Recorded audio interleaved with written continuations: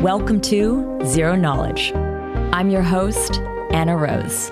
In this podcast, we will be exploring the latest in zero-knowledge research and the decentralized web, as well as new paradigms that promise to change the way we interact and transact online.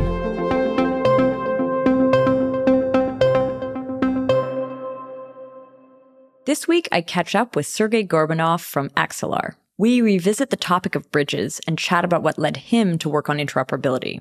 We then talk about the problems that Axelar is trying to solve, how it compares to existing solutions, and what's next for the project. This is one in a series of bridge and interoperability episodes that I plan to do for the next few months, so I hope you enjoy.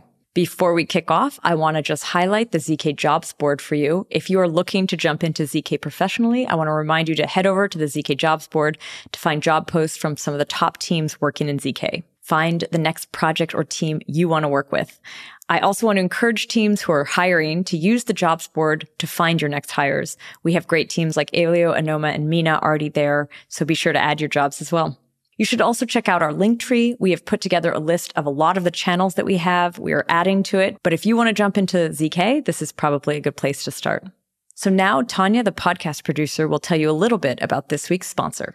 Today's episode is sponsored by Polygon Zero. Polygon Zero is a layer 2 scaling solution for Ethereum. What separates Polygon Zero from other ZK scaling solutions is the power of Plonky 2, a groundbreaking prover system which generates ZK proofs faster than any other existing tech. Plonky 2 supports efficient recursive proof generation, allowing Polygon Zero to scale horizontally, meaning the throughput of the protocol is not limited by the weakest nodes on the network, but only by the total compute available. Visit polygon.technology to learn more about Polygon Zero and other Polygon solutions. So thank you again, Polygon Zero. Now here is Anna's interview with Axelar. Today, I'm chatting with Sergey Gorbanov from Axelar. Welcome to the show, Sergey. Hey, Anna. Great being here. I do want to share this. The ZK Validator is an investor in Axelar. And what is interesting about when we actually did that investment, for me at least, that was, I think, the first time I saw a project that talked about this like multi-asset bridging technology. And I know you don't call yourself a bridge, so we'll get to the difference there. But back then, or when I first heard about it, it was for me the first time I'd even had really heard that concept. I know since then there's been a few more that have kind of entered the space with a similar thing. I want to get into sort of the competitive landscape. And just generally, I'm actually doing multiple episodes right now on these types of solutions. So I'm planning on doing one a month. So I'm very, very excited to be digging into this one, to Axelar, especially since I think this will be the first time I revisit since we spoke some time ago. What about you? Where are you coming from originally? What ecosystem did you start from? Good. So I guess I started from a technologist ecosystem. How about that? Okay. And a cryptographer ecosystem. Did you come from math then? You came more from academia potentially? So I did a lot of things, I would say, prior to get into blockchain full time. I originally was very passionate about security and kind of practical security. So kind of concentrated on that during my undergrad. I loved networking. So I worked on software-defined networking. We were building distributed controllers kind of 10, 12 years ago with a couple of professors and students at the University of Toronto.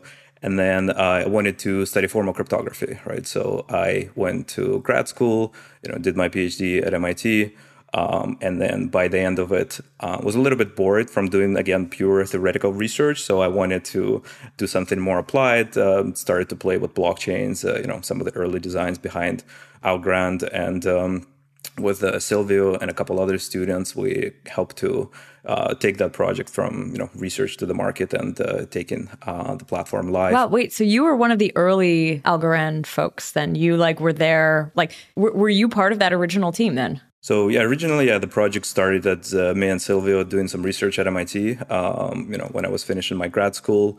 Then I joined University of Waterloo for a couple of years. So the research around Algorand continued. So Silvio involved a lot of other students, kind of a faculty to help design, continue shaping the protocol. I think it's been through 4 or 5 iterations. And, eventually we got together as a small technical team in early, I believe, 2018. That's when initial funding was attracted to the project. And we kind of took that to the market. What was the impetus to break out of there? Like, you'd been working in this project, now you're doing something that I guess could be used together with some of the work you did maybe, but what prompted the move? So as we're building Algorand and as we shipped it to the market, one of the first questions that kept on coming up is, how do we bootstrap that ecosystem, right? And bootstrapping really came to bring in liquidity, bring in users, bring in some of the existing applications to the Algorand platform, right? And in the early days, when you ship something technically better without a community, that's a very hard problem to solve. And so we were looking for different ways to connect Algorand with other ecosystems, nothing that we could really apply and connect it that easily. And at the same time, myself and my co-founder, Yorgos, we saw a lot of other just amazing projects being developed in parallel, right? Like Cosmos, big fans like Polkadot, right? Like Avalanche, Solana, Near, and the list goes on. Everybody had their own take on consensus. Everybody had their own take of what smart contracts should look like. And so it was clear to us that if the ecosystem continues to grow, all those ecosystems are going to have different applications, going to have users, and they're all going to have to talk to each other one day. And we wanted to bring this connectivity to continue accelerating the ecosystem and help compose all these different applications. I mean, you just mentioned Cosmos, though, and like Cosmos has IBC kind of, I think it's a pretty early part of the project. Like, I think that was announced quite early on. Why wouldn't you have sort of pursued something like that, like a glue between networks like IBC? So IBC, I think, is a great protocol, right? And I think it works quite well. It's very technically hard to apply to different consensus mechanisms. So, practically for us, like at Algorand, to apply something like IBC, we would have to pretty much rewrite most of the consensus because it works very differently. You have kind of randomized selection that allows validators to be selected from, anybody in the world in some sense. And so IBC requires you to have very effective and efficient light client implementations that need to be communicating across all of the different chains that you want to interact with, right? And so if you want to interact with, Cosmos ecosystem, with, Solana, with, Avalanche, you're talking about different consensus mechanisms that have to exchange light clients. You're talking about potentially different smart contract languages that need to support these light client implementations. And then you have to maintain these implementations every time you want to do an upgrade. And then you have to, recreate these connections all the time. So while, from a security perspective, I think it's a great protocol and has a lot of advantages. As an engineer and, especially some of the background around networking and things like that, I just knew that the friction that is going to continue, we're going to continue seeing to scale these protocols. That being said, I think, we'll see what happens, right? I think it's I think it's still early. We're still building some of these kind of core pipes and connectivity tissues and learning what works, what doesn't. Okay, so let's talk then about this emergence then of Axelar. So I guess you left the org, started a new company. What did you set out to do at that beginning point? Originally, we were actually thinking about some simple applications that would be great to build cross-chain. So, for instance, things like DEXs, right? Decentralized exchanges. Great use case, right now, at that time when we were thinking about it, things like Uniswap were coming to life, right? Lots of traction. So it was a very nice early use case for the blockchain ecosystem. And we thought, well, it would be so much better if it's cross-chain enabled, right? So being able to interact and swap assets from one ecosystem for an asset of another ecosystem, that would be amazing. That's the dream, yeah. Yeah, but what we realized is that to build an application like that, you're going to have to roll out so much infrastructure in parallel. Right. And then every single time you want to build an application that's cross-chain enabled, you're going to have to reinvent this infrastructure and whatever you're doing. And so it was clear that there was an infrastructure gap that just has to be solved with good, robust communication protocols, good, robust, relaying services, fee services, interoperability stacks, and that would enable and empower thousands and millions of applications down the line. To us, that was super exciting, I think, right? Working on the infrastructure, which we've been doing for years, and at the same time applying it to scale the whole ecosystem, what could you ask for more, right? Cool. But so let's talk about this question of what you call yourselves, because I think you've been lumped definitely together with Bridges. But I have heard, I think in even like a talk we did like for the ZKV Privacy and Cosmos, like previous online event, I think you did mention this distinction. You see yourselves not as a bridge technology. Tell me something about this distinction. Good. So I think on the high level, the way to think about Axelar is it's a decentralized overlay network that's been designed sort of from the ground up to deliver Web3 interoperability. Okay. And so I think the basic core three properties that we're trying to implement at the network transport layer are things like universal routing, universal translation of messages as you go from like one ecosystem to another, right? And strong and robust security properties that the ecosystem needs in order to facilitate cross-chain communication, right? And I think, if you look at bridges, most of them been sort of rolled out as a one-off ad hoc solutions to solve a specific pain point, like transfer an asset from one ecosystem to another, and it sort of stops there, right? And I think what we're trying to do is build kind of a series of mega highways in some sense that would enable us to connect millions of chains down the line. And that requires a very different, engineering and infrastructure approach so you can continue scaling. You sort of mentioned like routing messages. So this is a distinction between Axelar and some of the other bridge solutions. Last month, we did an episode with Gravity Bridge, and theirs is primarily token transfer. We talked a bit about messaging. And I wondered, like, when you say messages, is this like DApp calls? Like what are those messages? What do they look like? And why are they more complicated to translate than a straight up token transfer? Good, great question. So when I say, I guess, messages, I'm really referring to an arbitrary payload that you can pass from one chain to another, right? Okay. And that payload can really encode any information that you want to be executed. Okay. A token transfer is a specific type of, request that you can transfer from a source chain to a destination chain. That request would encode information like, I locked my token here. Could you please mint, the corresponding token on this other chain for me, right? To execute that request, you need to, finalize it on the source chain, right? You need to validate it. You need to create a message that's posted on the destination chain that says that this request has actually been validated, right? So you can trust it. And then you execute that call. So I think that's a very simple use case for interoperability, but I think we want to go beyond that. In some sense, what we want to do is we want to be kind of a Turing complete platform, right, where you can build applications that are just as rich and powerful as you were to build them on a single chain, right? So you can encode arbitrary payload, NFT transfer, contract calls, lending and borrowing applications, and you can encode that as an arbitrary payload and get, the underlying infrastructure to securely deliver it to the destination chain and execute. Is that a harder ask? Is that like a harder engineering feat to actually make it so generalized and not just focused on that one use case of tokens? I'm not sure if it's, harder from an engineering perspective. I think it really requires you to think how to build the right system that scales, right? And how to build the right system that, when new connections are added, you're not creating like fragmentation across the ecosystem, right? How do you enable like universal routing across all these functionalities? So when a new chain is added, you want to make sure that other chains are sort of aware of the path from the source to the new destination chain without too much, engineering or interaction on the back end.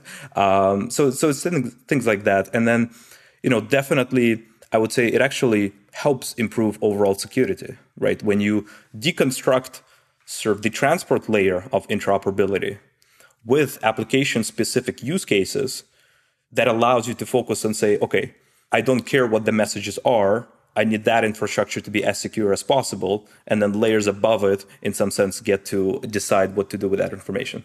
Or they read that info. They actually decipher it. So it sort of doesn't matter what's in there. It's just passed. Yeah. And I think a good analogy is think about how you build on a single chain, right? You have a consensus where you can, deploy an arbitrary smart contract and you can write your instructions on top of it. When validators execute and sequence consensus messages, they just execute whatever you tell them, right? But the consensus itself is not specific to the application. I mean, I think Cosmos is a sort of an exception, right, where the whole stack is designed, where at the consensus layer, you're sort of validating, the messages. But, a lot of the other platforms almost Turing complete in some sense, right, where the consensus just sequences the messages and creates the order and structure, and then you can write an arbitrary logic on top of it. And you're doing it that way. You're kind of, you're not looking so deeply at the use case with the use of the actual data. I mean, for some use cases, you can do more interesting things if you look at the message and the payload. For token transfers, in particular, so we enabled one of these properties that I call like translation between like IBC token transfers and EVM token transfers, where you actually have to look at the message, in order to encode one format to another. But I think of those things as sort of optimizations in some sense that allow you to do more at the network layer. When it comes to some kinds of information, though, like, do you need some sort of translator on either side? Like, some blockchains just work quite differently. So, like, are you acting as that translator between them? Or are you do you need to have access to some, almost like the lexicon of each one, and then you're, doing some sort of translation?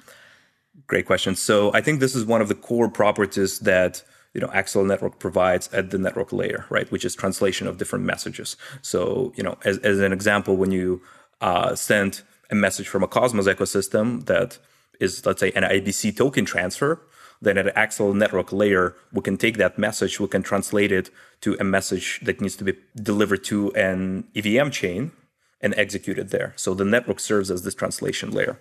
Now, you're right that every ecosystem speaks its own sort of language, right? Potentially has its smart contract. So you have to have this translation. And then you ask yourself a question, where's this translation going to happen? And there's pretty much two places where it can happen. It either happens at the application logic, right?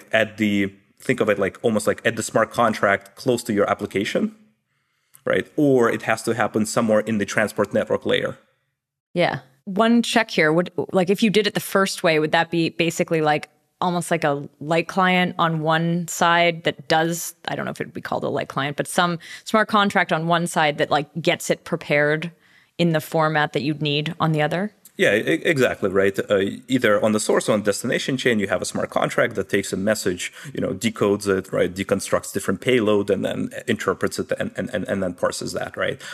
So yeah, that's if you were to do it almost like at the exit and entrance points, right? And sort of we do some of this functionality, at the network layer, which allows us to be a lot more efficient, a lot cheaper, right? Because, you don't have to pay like huge gas costs for doing these translation layers, and allows us to continue scaling and add in more routes in a uniform way while just composing and building on the networking effects of the translation, right? So you change the model from having a peer-wise translations and peer-wise connections, right, to a model where everything is down at the route and transport layer. It's sort of in a more uniform and cohesive fashion. Something that was highlighted kind of early on that was special about the work that Axelar was doing was the use of threshold cryptography. Is that what makes this more efficient or cheaper? Is that the secret sauce, or is that used for some other reason? I mean, it's definitely one of the ways, right? The way we designed the whole system is to allow us to continue, scaling and making it cheaper and making it more efficient to deliver the messages, right, from one ecosystem to another. And so the cryptography component is almost a plug and play component on top of the Axelar network, right? So we can plug in threshold, we can plug in multi-sigs. I think we've done a lot of work on like standardization of BLS signatures, which I think is going to be, quite powerful for some of the chains that will support, BLS, and you kind of continue down the line. And yeah, all of those primitives, they have their own trade-offs. Some of them more, efficient. Some of them are, have non-interactive compression mechanisms. Some of them are interactive. But the goal is to continue building the system and continue scaling it so that the translation, the message passing functionality can be cheaper and cheaper and cheaper over time. And, there's a whole set of optimizations you can do it. Threshold cryptography is definitely one of them. But you just mentioned a few different types. So you sort of mentioned the sort of multi-sig version, but that makes me think it might be good for us to explore actually what is happening under the hood in Axelar. Like, are there a bunch of different pairs that you've created that are like moving between the two different two different chains? Or is it, because when you say that a multisig, I think of the more primitive bridges that do exist today, which is like a multisig connecting two networks, basically locking funds on one side to mint funds on the other, and then burning them and bringing them back and unlocking them. But Axelar doesn't do that, right? Or is it like every single connection has, a unique bridge format? So let me kind of take a step back, right? And like let's talk through high-level architecture, right, of the Axelar network. Sure. So the high-level architecture is the following. On different chains that we connect in, we have, a notion of a gateway account, right? Or a gateway smart contract. Think of it that way. Okay. So, on EVM chains, that's a Solidity contract. Mm-hmm. So what this contract exposes is a certain API that as an application you can call to deliver a message to a destination chain that you want to talk to. Okay. Now, underneath all of this is the set of Axelar validators. Okay. It's a permissionless set of validators built around Cosmos SDK, where anybody can join and participate as a validator. And so collectively, what the validators do is that they observe these bridge accounts, right? And they observe messages that are posted to them. Once they see that a message is posted, they execute a consensus to reliably, verify that message and then process it. Process it here means, figure out where it needs to go. So that's routing. Translation, if it's a message that needs to be sent for an IBC chain, you actually have to take it and translate it to an IBC packet, for instance, right? And then sort of execution. And the execution means that they collectively authorize a corresponding message to be marked at the destination gateway as approved by the Axelar network, right? And so this last step is where, again, like you need a consensus and a majority of the validators to approve that message. And to do that, you can have them either post their individual signatures, or you can run, threshold cryptography to generate one signature collectively, but it all serves the same purpose, where the majority of validators reach a consensus and the threshold of them authorizes the message. And now it can be delivered to the destination, chain or gateway. And from there, applications look at the gateway and say, has Axelar approved this message, right? Yes, Axelar validators have approved the message. The majority of them have, co-signed it or posted individual signatures or one signature. And then, therefore, I'm going to go and execute it. So that's the high-level architecture. So from an application perspective, you now get to build your application on any chain that you like, right? You pick your home base, what I call, and from there you get to interact with other chains by just talking to the gateway. So you don't have to learn Axelar stack, you don't have to understand how relaying is done or anything. You just talk to the gateway. That's a regular Solidity message, or if you're on a Cosmos chain, you will talk like IBC and go from there. When you talk about these validator sets, it just made me think, like, is there MEV on these things as well? Is that also where the threshold cryptography could come in handy to prevent, because it's hidden a little bit? I mean, at least I know, threshold decryption used in the context of MEV, but I don't know if that's how you're thinking about it.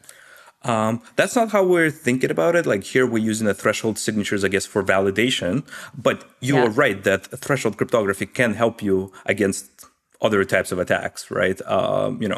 Sequence a set of messages without validators seeing what the messages are, like through threshold decryption. We actually have kind of a short paper coming on this shortly, how to do it like more effectively with things like identity-based encryption. You get to save a lot of traffic at the network layer.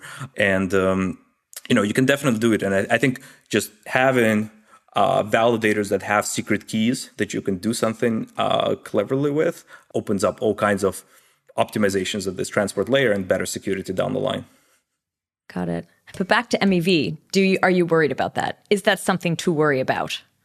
Am I worried about it? I am, but it doesn't prevent me from sleeping at night in some sense.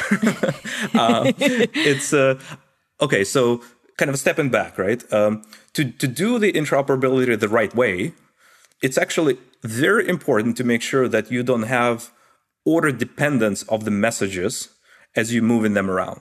Okay. Why would that be a problem? Good. So the point is that whenever you're talking about very different environments, 100 things can go wrong.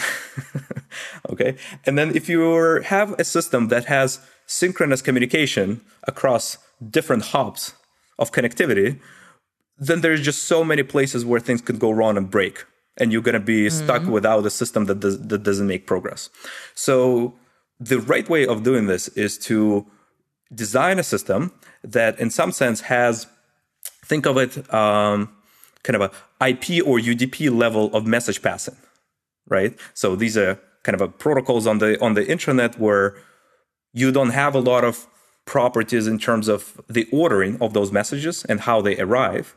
But on top of it, you can build application-specific protocols that have stronger properties, right? So for instance, you can have protocols that have sequence numbers that only make sure that before the messages are played on the destination chain, they need to arrive at a certain sequence at the source chain, right? But all of that you can build as application layer protocols on top of the infrastructure that needs to remain robust and secure. And so if you start mixing these things up, which is I think a lot of projects have been doing, you're going to run into all kinds of security issues and all kinds of fault tolerance problems that you're going to have to deal with. So you want to keep it decoupled, and then at application layer continue building these more sophisticated protocols. Almost like TCP on top of, UDP IP type of things, right? Or HTTP, which gives you encryption on top of unreliable communication. And so that's at least the way I think it needs to be approached for the blockchain space. Otherwise, we're going to be mixing things up and run into the security issues forever. But I think what you're saying here is like that sort of MEV would be like on either side of Axelar, right? Like when you're moving funds from one chain to another, you could be like front running or doing something. I don't know what it is. But could there be within Axelar any issues? Like within the validator set, like is there any benefit to a validator putting forward, or like, I guess it's hard in proof of stake, but like is there any game that could be played on the validator side within Axelar in this context?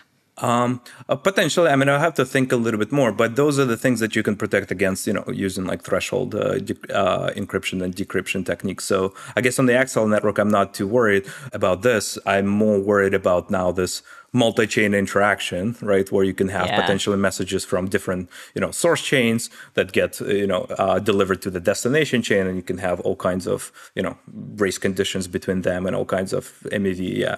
So I think that would be a lot more complicated to protect against than like on the Axelar network, which I think is pretty straightforward.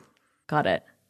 What is the speed of this movement across in the case of Axelar? You sort of mentioned that it's fast, but I'm wondering, a direct multi-sig one-to-one, like chain to chain with a multi-sig on either side seems like it would be the fastest. It might be expensive because you'd have to like unlock on one side, especially if it's like Ethereum with very high gas prices.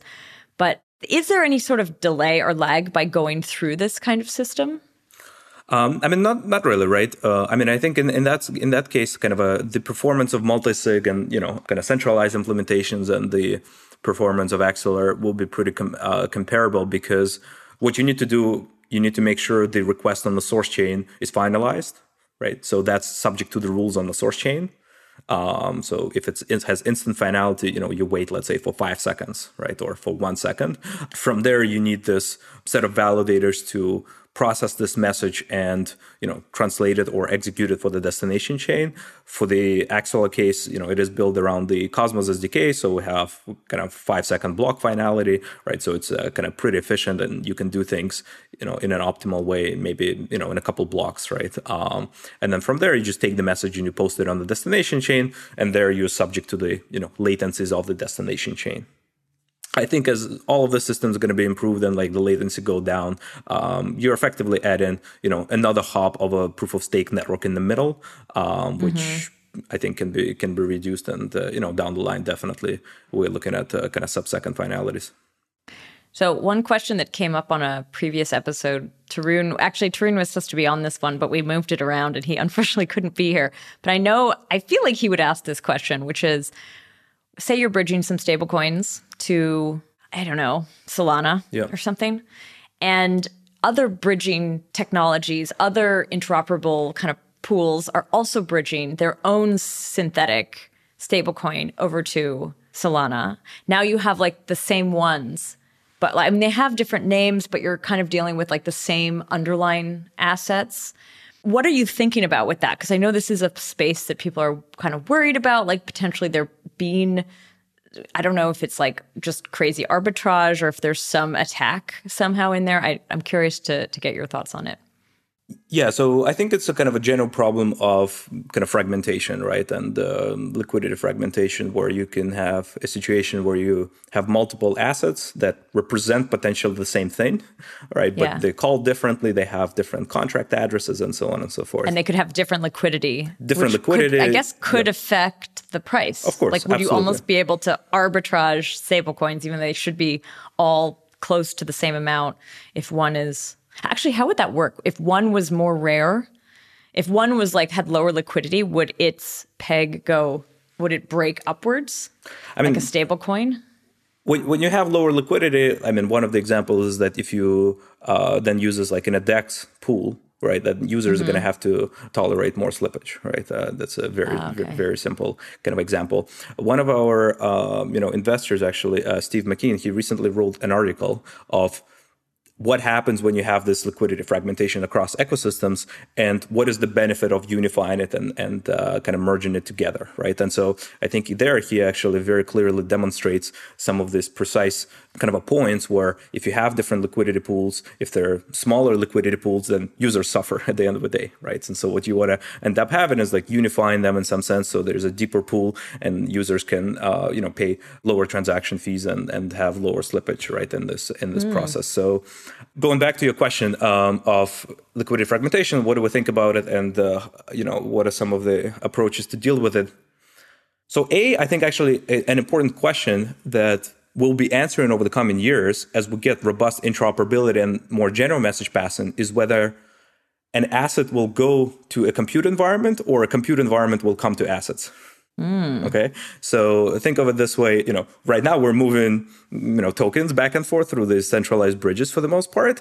That we're moving assets, right? But you can do it the other way around, where you can have a program, right, a smart contract code, and if you need to execute something with respect to these assets, you make a call, right, to a chain where there's the deepest liquidity of this asset, and then that call gets executed on that chain. The state can be reflected there, and the state can be propagated to other smart contract or other users on different chains, and they all get a unified view of that state. So I think as we get robust interoperability stacks, and as we get this general message passing, this will be one of the questions. And I think there are various trade-offs depending on how you design an application to either move an asset or move the compute closer to the asset. Would it be like you'd have one high liquidity asset? Let's use like it could maybe still be a synthetic, but it's some sort of like, for now, it would be like I don't know if there is already this XUSD. Is that going to be yours, by the way? Is it going to be is that the name of the? I think we're now adding a prefix AXL to our assets. Okay, AXL, not X. Yeah. Let's call it like ZK. So it's like the ZK USD. Okay. Yeah. So this is theoretical. So if there's a ZK USD pool that's high, like there's a lot of liquidity in there. The idea here is that instead of trying to move it over to the different ecosystems, you'd keep it there, right? Like you'd keep it on that chain, in that format, in the largest pool possible. But if you wanted to interact with it, you'd send messages over this chain. But that's not how it is right now. Like that's not how it works. It's not, because there's no interoperability right now across the ecosystems, right?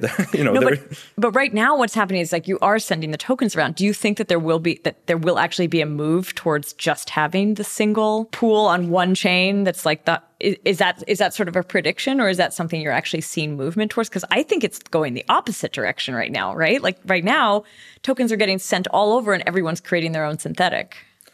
Yeah, so I do think it's going to get sort of unified and abstracted away from the users. Okay, and I think there are various ways of doing this. I think I don't think I would predict that there's going to be one asset on that chain and you have the deepest liquidity and it's not available anywhere yet. But I think depending on the use case and depending on the application, one model or the other could make more sense, right? So let me give you like one example. Suppose you have an NFT, right, on Solana, and you want to take a loan against it on Avalanche. Okay, so in that case, maybe the loan that you want is in the most liquid stable coin on Avalanche. Let's call it, I don't know, UST, for example. Okay. But your NFT, lives on Solana. So what you can do is you can lock it in a contract on Solana. You can deliver a message to Avalanche that says, this NFT has been locked. This is the user's address. Please give a loan to this user against this NFT. This is the duration of the loan and like all the parameters, and this is their address. So in this case, you don't have to transfer the asset. The asset remains where it is, but you just passed enough information and you obtain, an asset that you deserve or desire on a different chain, right? So this is one example where you don't actually have to move it. You just need to move sufficient information about it. And I think for different use cases, we'll have to iterate like one by one where it makes sense what. I think the work you kind of described before suggested that it would be good if there was like deeper liquidity pools, but like single assets of one kind. But yeah, are there any strategies being taken by any networks to actually encourage that? Like, could they ever block? Probably they can't. But like, is there any way to? I guess you could highlight one. But like, yeah, is there any way to decide that there is only going to be one canonical version of something on a network? Yeah, so there are actually a couple of efforts towards that. And I think Frax is a good example of a stable coin, right? And sort of the way that it works is that the team has a canonical representation of Frax on different chains. And they authorize different, bridge providers, right? Or interoperability providers to swap their tokens for the canonical representation of this asset, right? So in that case, all the applications would only list and interact with this canonical representation. And maybe they authorize sort of one or two different paths of routing or delivery of those assets to that chain, and I think that's definitely one of the trends that we're starting to see right now is that unification at like an application layer where you now trust effectively multiple underlying interoperability stacks to execute messages on your application specific contract that just mints this canonical representation of the asset. I'm wondering, like, how do you actually deploy Axelar onto new networks? What is the action for you? And maybe actually, before we do that, tell me, where are you now? There was an announcement that you're kind of bringing Atoms to Moonbeam, I believe. And I thought that was kind of crazy because it was, for me at least, the first time I'm like, oh my God, there's actually, it's there. Yeah. We've heard about this for a while. But yeah, so tell us where you are at. And then I want to hear about like how to add more. Yeah, so where we're at, we effectively started the main network rollout, which is a phased rollout where different functionality will go live on the network over the subsequent months. Currently, we connected, I think, something like 10 or 11 chains through the Axel network.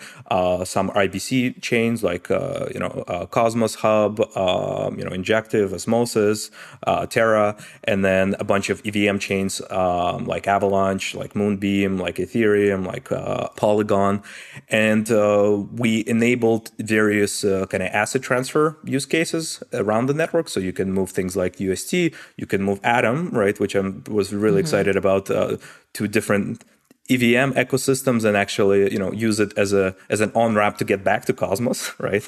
So now users can finally get the Atom and go back to Cosmos without having to go through a centralized exchange. And there are pools like on Uniswap, right? There are pools on Moonbeam that have been created. So super excited about that. And in the coming months, we're rolling out more functionalities. So kind of the general message passing is going to go live over the coming weeks on the main network. We have lots of applications that are building in this new environment and kind of building their cross-chain applications. And yeah, the goal for us is to connect million chains, right? Millions of chains down the line, and that requires a very thoughtful approach how to scale and how to scale horizontally. Yeah. And we'll tell more about that in the coming months. How do you actually set up on these new networks? Like, what are you actually doing on each side? Are you thinking in pairs of two networks connecting between two networks? Or are you just like, we're adding a new network to our input and it can go anywhere after that? Great. So never in pairs. I think, the pairwise approach is, again, adds to this fragmentation and liquidity, divergence. So yes, you onboard to the Axelar ecosystem, and from there you get connectivity to everything else that's been previously connected. So huge networking effects and huge compounding effects, right, from that. The way that it works is kind of depends on the ecosystem. So we support multiple protocols, right? We support IBC because everything is around Cosmos SDK. So to set up, IBC channel, it's pretty straightforward, like 10, 15 minutes, and you set up relayers from there, right? Similarly, we've done everything almost as easily, maybe a little bit more complex, but in a similar fashion to set up connections with EVM chains, right? So to connect an EVM chain, you would deploy a gateway contract there. The validators register to vote on events from that chain. So they would have to query like a light node or a node of that chain. And then a sequence of commands needs to be executed on the Axelar network to register that chain and kind of create this path to this new chain. Once that path is added, the information can flow to all the other ecosystems that have been previously connected. But who does that? Is that your team that's doing that? Or is that potentially like external participants who are like, I want my chain to be also hooked up? The goal for us is to make this permissionless, right? And so anybody will be able to do this. For now, it is a kind of governance, right, of the chain, and like a number of folks have to authorize and kind of co-sign the message to be executed on the network. But yeah, down the line, the goal is that anybody will be able to set these things up. You'll be able to create a connection in an easy way and just talk with other ecosystems from there. Do you not end up with that problem? This is like an old problem that I think I highlighted on the first interview I ever did with Sunny. It was about like, what if one of these chains is super, super toxic and it's not functioning correctly? Potentially like there's a consensus, what do they call it? It's been captured. So like 51% attack or 66% attack if it's proof of stake. And like, someone's just printing money using Axelar to send these funds elsewhere to trade them. How do you actually prevent that in a totally permissionless way, like in a permissionless system, rather? I mean, I think it's a great question. So I think a couple answers to that. So first of all, I think that's why it's important to understand that whenever we're talking about cross-chain or interoperability, minimizing the number of hops to get from a source to a destination is critical. Okay. Right? I think like a lot of people have this, view that the blockchains are going to be connected in exactly the same way as like intranet and peer-to-peer networks, right? On the intranet and peer-to-peer networks, your packet takes, 10 to 20 hops going from a source to a destination. Oh, true. In a blockchain world, that would mean you have to make you have to assume 20 networks are trusted as your packet goes from a source to destination, which is ridiculous, right? Mm-hmm. So I think minimizing the number of hops is going to be a key point. And then two, that's why you want to route and deliver your information through networks that have been designed to deal with situations like this, right? And dealing with situations like this, you can have, a number of on-chain and off-chain protocols in some sense.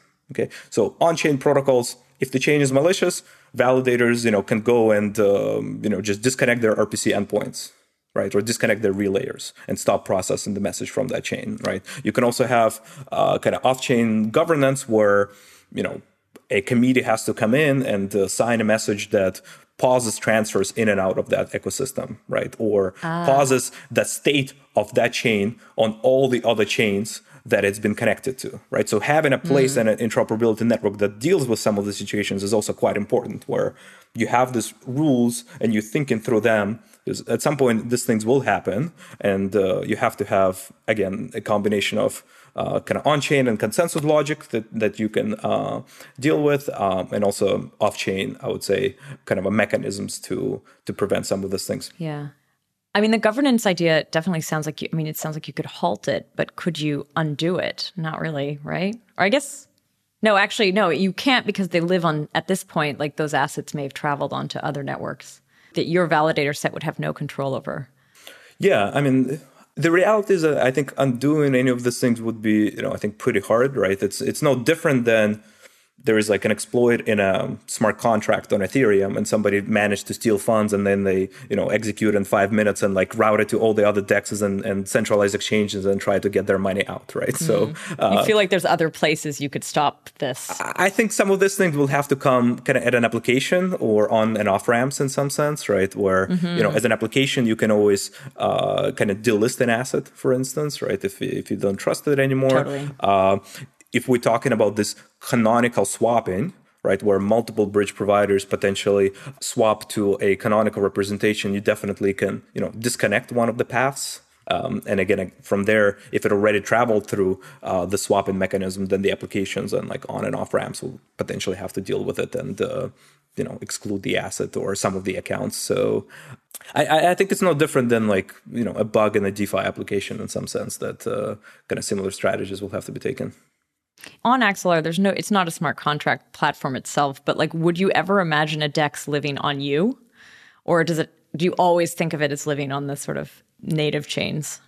Our goal is to empower developers to build anywhere they want, right? And that means like giving them tools and giving them APIs to go and build on the best platform that's optimized for their use case and optimized for their need. We optimize Axelar Network for interoperability, right? And for routing and for all these functionalities. So, I can't, I guess, predict the future, but I think in some sense, the network has been designed with the different goals in mind, right? And our goal is to help scale the ecosystem and empower really developers to make the best choice for themselves. And I think through interoperability, you get that. A few weeks ago, we had Georgios on the show talking about Foundry and sort of testing across. And one of the topics was this multi-chain. How do you test across them? I don't know if this is like your problem, but I'm wondering if you think about it, because it's obviously like you're just providing the way to move between. You're not necessarily saying that like chain A should be tested this way versus chain B. But yeah, I'm wondering, like, do you offer recommendations to teams who are trying to develop across two networks? I mean, we're definitely going to provide, examples, right, and like a framework. I do think in some sense, it is our responsibility, right, as a kind of the team that's doing a lot of work in the space to help developers think about cross-chain and multi-chain world and how to do these things.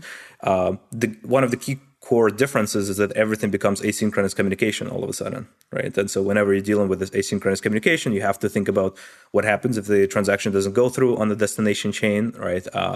What happens if it gets reverted? How do you deal with kind of fallbacks and things like that? So I do think we're going to be adding, examples. I do think we'll provide, testing frameworks and way for the developers to think about it. And I think it'll be a collaborative effort between our, developers and our team to kind of get there.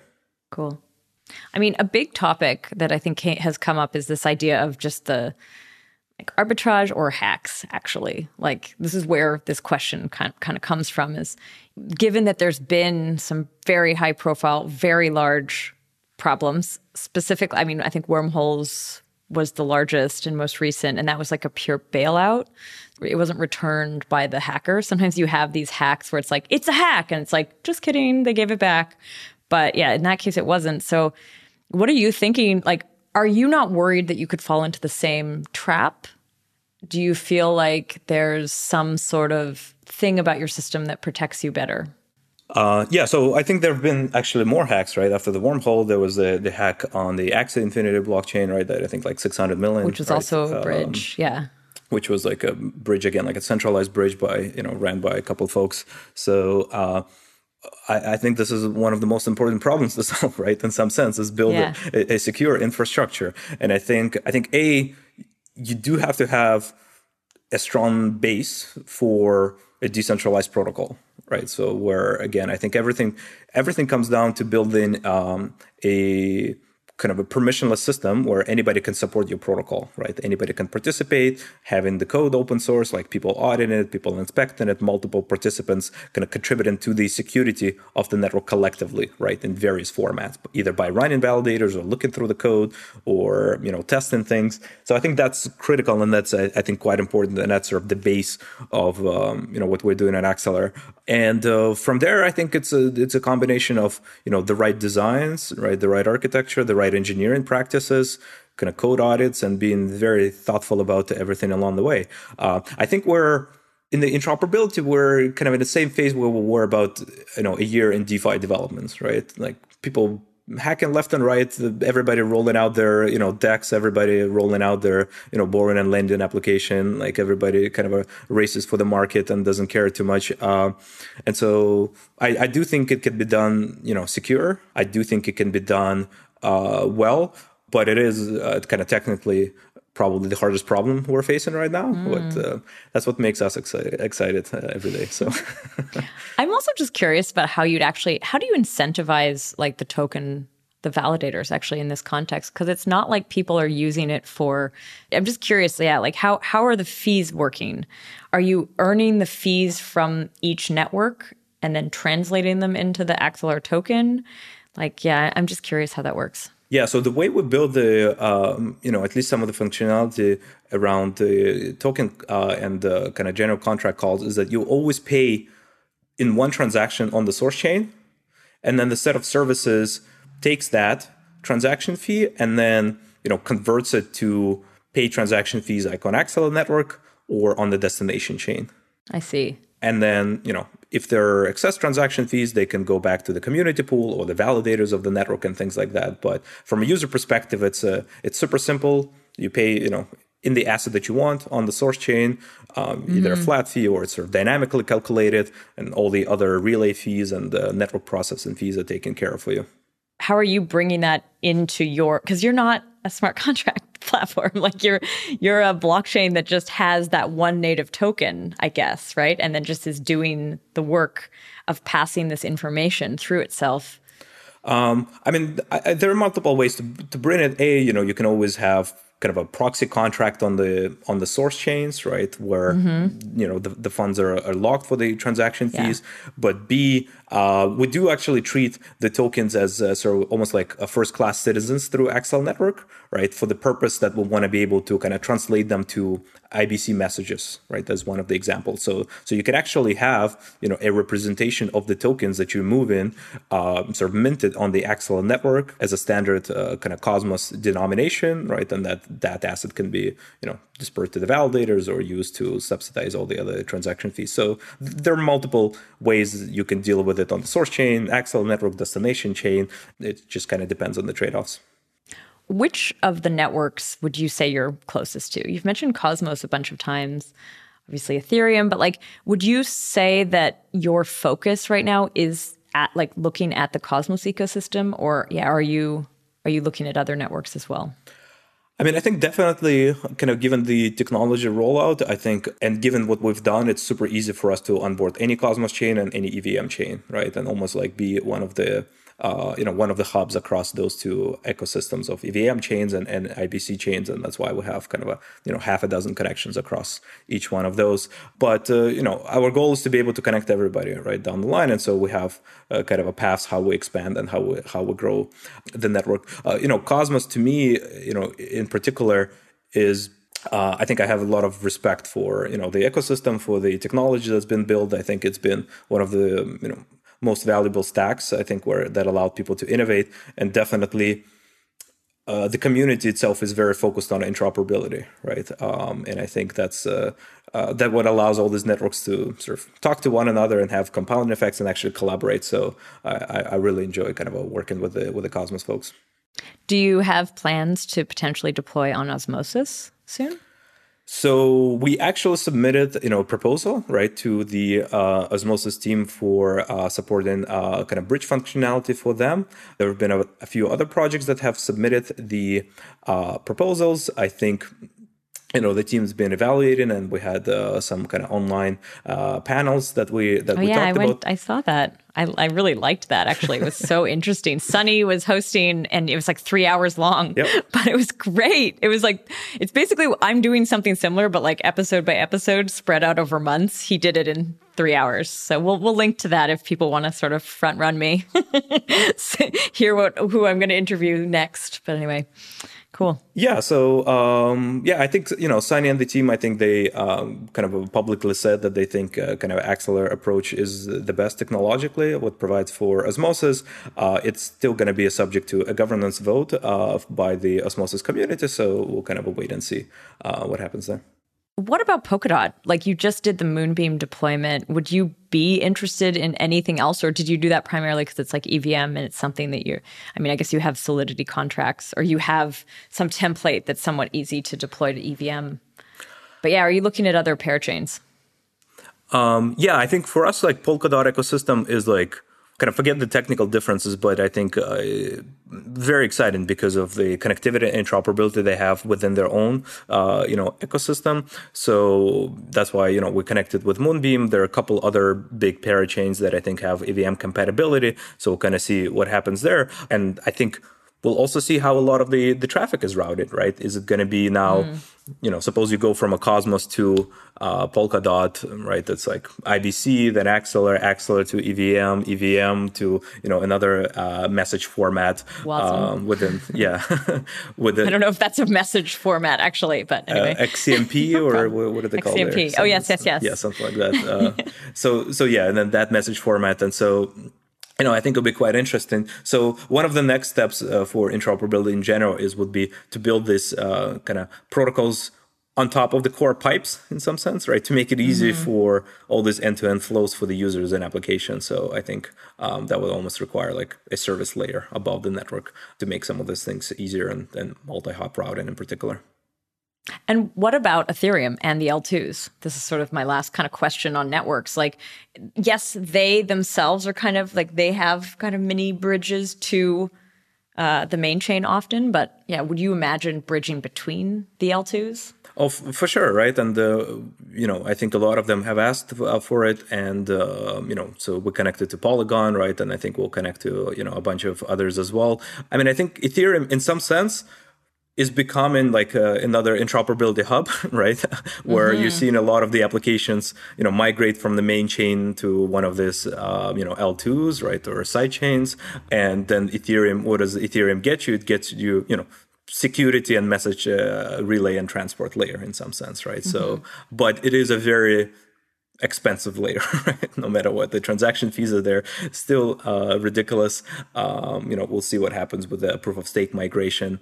In that process, having Axelar as the proof of stake network already, right, allows you to do similar types of functionalities, but in a much cheaper environment. So I want to ask you a question about zero knowledge and sort of the actual ZK as validity proof. Do you have ZK in your stack anywhere? Or do you have plans to have it? I mean, not directly, right? Indirectly, ZK is used like in some of the threshold libraries, right? In threshold cryptography to prove certain statements.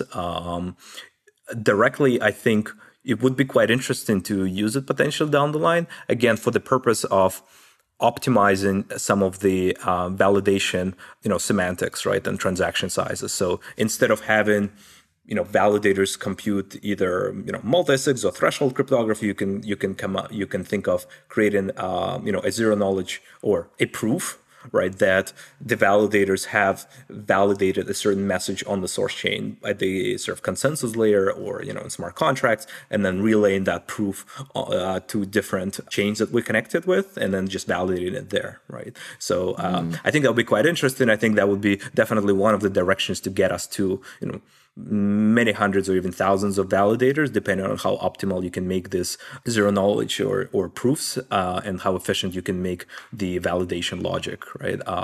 Definitely something I think worth exploring. And I think the second direction, which I'm super excited about, is actually working with privacy preserving chains.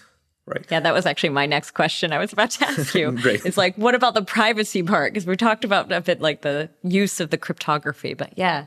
Yeah, so super excited about that. We actually just a couple of days ago announced a partnership with Manta Network, right, which is on Polkadot that uses some of the zero knowledge techniques to get privacy.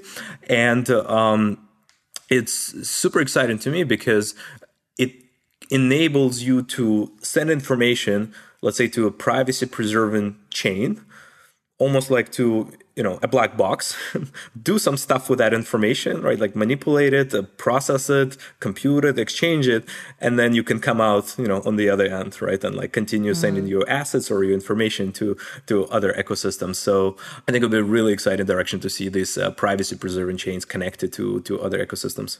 Would you ever be able to provide privacy within Axelar?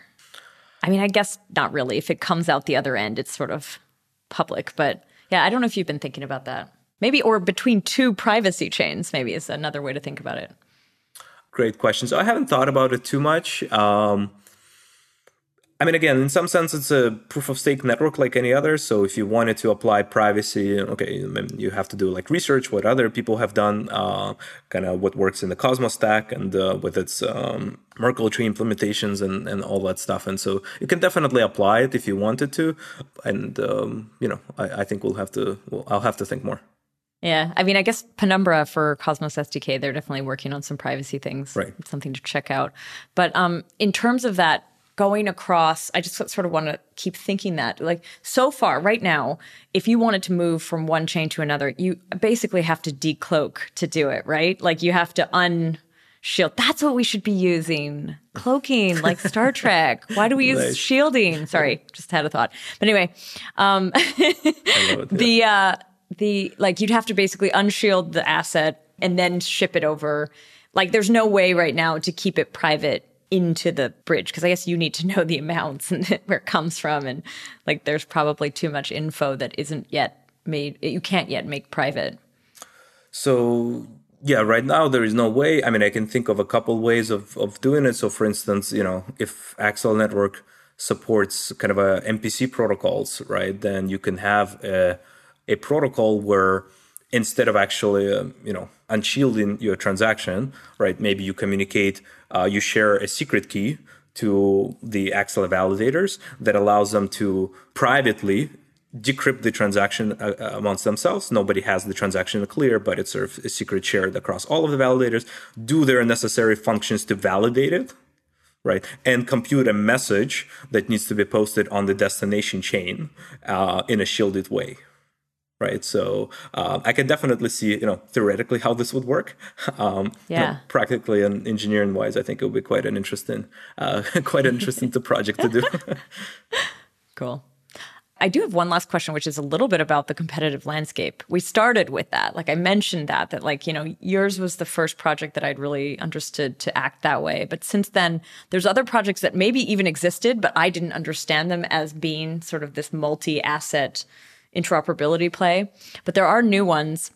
How do you think about those? How do you see yourself as different from those? Or do you see these projects sort of all kind of headed towards this very similar architecture?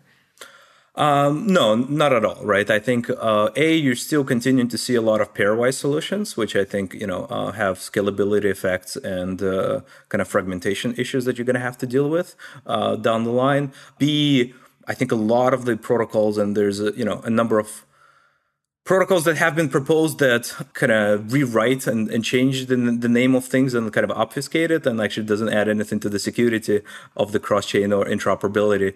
I think building a decentralized interoperability protocol that works across different stacks is, again, like very challenging, right? I think it's a very complex technical problem. I think a lot of people are taking, shortcuts along the way to get to the user experience that I think we've been describing for the last year, right? And like pioneered in one of the white papers that we wrote with the gateways and kind of communication across them. You can get to that user experience in a, with centralized backends in some sense, which I think is a mistake, and you're going to run into the security issues.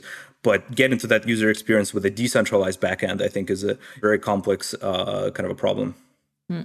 Of the other solutions, this is a kind of a funny question I've never asked anyone else, but I'm curious how you'll answer it. Which is your favorite? Which is your favorite of your competitors? Who do you think is like really good? I'm going to try to ask everyone, all the bridging people this.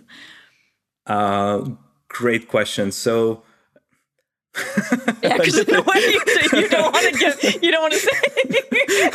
It's such a hard one. It's a hard one. Wormhole? Nomad? No, I think Wormhole is a centralized bridge for all practical purposes, right? Nomad, I think, explores interesting trade-offs in the safety and liveness assumptions, but I think from a safety and decentralization perspective, it's a step backwards in some sense, because I think, they introduce liveness assumptions to guarantee safety, which I think is very dangerous for the cross-chain world, given like all the attacks that we're seeing in the space. There's not a lot of research on this, right? On this interoperability, at least protocols that I would consider any sound or any any truthful. I think there's a lot of marketing material and heuristic proposals out there by some people that don't understand anything about basic liveness and safety properties and trying to market, and go to market with them, which I think is a huge mistake. So I actually would love to see, more rigorous analysis on the safety and liveness of the protocols and on the trade-offs and the, distinction between, permissioned or permissionless systems, which is not something we're seeing a lot in the space. So I would say, it is a hard technical problem. I think a lot of the teams are doing, the best that they can to solve it. But I think we have, the best and the most decentralized approach and the most universal approach that I've seen to date. So. All right. Well, said like a true businessman. All right. But I'll take it. I am going to try this potentially with other interviews so they can get prepared for that question of who of your competitors do you like the most? Well, listen, Sergey, thanks for coming on the show and sharing with us this sort of story of Axelar, the work that you're doing, what makes it unique, and where you're at. I think it would be really cool to hear kind of what's coming next, and then I think we'll wrap up. So what is coming next? Yeah, I mean, continuing the network rollout. So various features will go live, like, general message passing will go live right on the network across EVM chains. And then we, looking at how to extend it to Cosmos chains as well. So I think that's going to be, super exciting. More connections, right, to more networks that are not connected, more applications integrated on top of the network. So we have a huge pipeline of everybody from cross-chain dexes, NFTs, wallets that are building around the network. So I think that would be, super exciting. And I think the goal is to get us to a world where people or users don't have to think about multi-chain, right, or cross-chain. I think these things have to be obfuscated and taken away from the user interaction. So to me, that's the biggest goal, and that's the biggest, point to work towards. Cool. Well, thank you so much again for coming on the show. Awesome. It was great being here, Anna. Thanks. I want to say thank you to Tanya, the podcast producer, Henrik, the podcast editor, and to our listeners. Thanks for listening.